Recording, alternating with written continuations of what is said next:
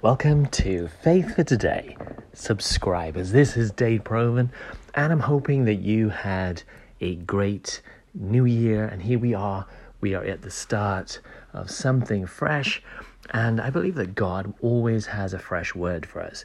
So when we come to God, we should always recognize the fact that He is coming with fresh bread. He's going to put fresh bread on your table.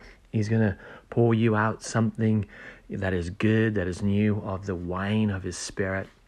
And so, as we begin this new year, I want to talk a little bit about the concept of winning. In life, we go through situations where we can either lose it or we can win it. And I think that as a Christian, we should have the very strong understanding that God has called us to win. You're not made for defeat. You're not made to be the bottom of the dream pool of life.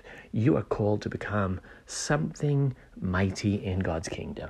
That is the measure that God has set for us, and we as His children, I believe, should get this kind of mindset right at the beginning of this new year. We are set up by God ultimately to be winners in life, because when we receive Jesus, when He saved us and brought us into His kingdom, then we were automatically set upon the path of victory and winning in life. And I don't like this concept that we should go around feeling like losers, feeling that we cannot achieve what we should achieve, always struggling, always trying to, measure up and never feeling good enough.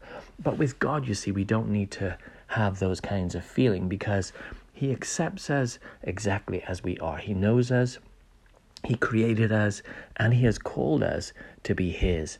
And so we need to, I think, just start to get a different kind of vision from the one that some of us operate in. Some of us operate in, we can never get to where we want to be. We're always struggling. We're always striving for something better and never attaining it. But in God, we have this idea of victory in our DNA. And it's from that place, it's from the place of victory in God that we should observe our life. We shouldn't observe our life from the position of looking at what we can do, how we are, how we feel, because as soon as we do that, we're lost. Because it's all right if you're a very confident person, or if you're someone who's very, assured about themselves and their talents and their abilities. But in God, it isn't so much about what we have to bring to the table that is really the decider as to whether we're going to be successful or not. Because when God is with us, then we are more than able to overcome in life. We are more than able to be winners in life. We're more than able to achieve every goal and purpose that His heart has set for us to attain.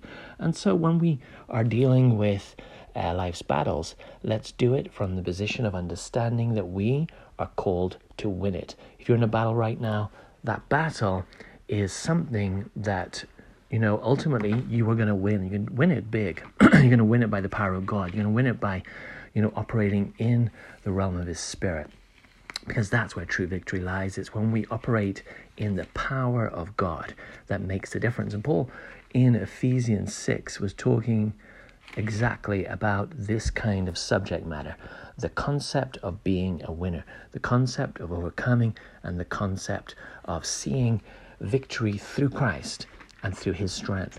And obviously, if we're looking for something that is talking this way, then there's no better chapter to look at than Ephesians chapter 6. And in verse 10 he says there, "Finally, my brethren, be strong in the Lord and in the power of His might." You see, this is where some Christians go wrong. They're trying to do it in their own strength and through their own power. But when we operate in the strength of the Lord, when we operate in the power of His might, then suddenly a whole different kind of battle is confronting us. It's one where, a bit like when David walked onto the battlefield where Goliath had been standing for 40 days defying the armies of the children of Israel, and he'd been stomping up and down in front of them, terrifying them. calling them all kinds of names, looking for someone to come out and fight him. Well, unbeknownst to Goliath, someone was coming. And that person was anointed. That person was filled with the power of God. And he wasn't going to do it in his own strength. He wasn't going to do it with his own armor, or even the armor of Saul. When Saul tried to put his armor and his weapons on David, David took them off. He said, I can't go with these. I have not proved them. And sometimes we need to prove the weapons of our warfare, which are mighty through God, the pulling down of strongholds that has been given to us. Each one of us has an ability of the armor of God to operate in, to fight in, to be successful in. And we need to learn in this year how to fight and how to win and how to overcome. And we are needing first and foremost to recognize this important principle, that be strong in the Lord. Be strong in the power of his might, not in our own. And when David came to that battlefield, he was coming not in his own strength. And it's interesting when you read the story of David and Goliath, when you read the lead up to the actual confrontation that he had with that giant, the language that came out of David was very different from the language of all the other soldiers there, the language of his brothers, the language of even King Saul himself. They were all talking about who is able to stand before this giant. But David came and said, who is this uncircumcised Philistine that he should defy the armies of the living God?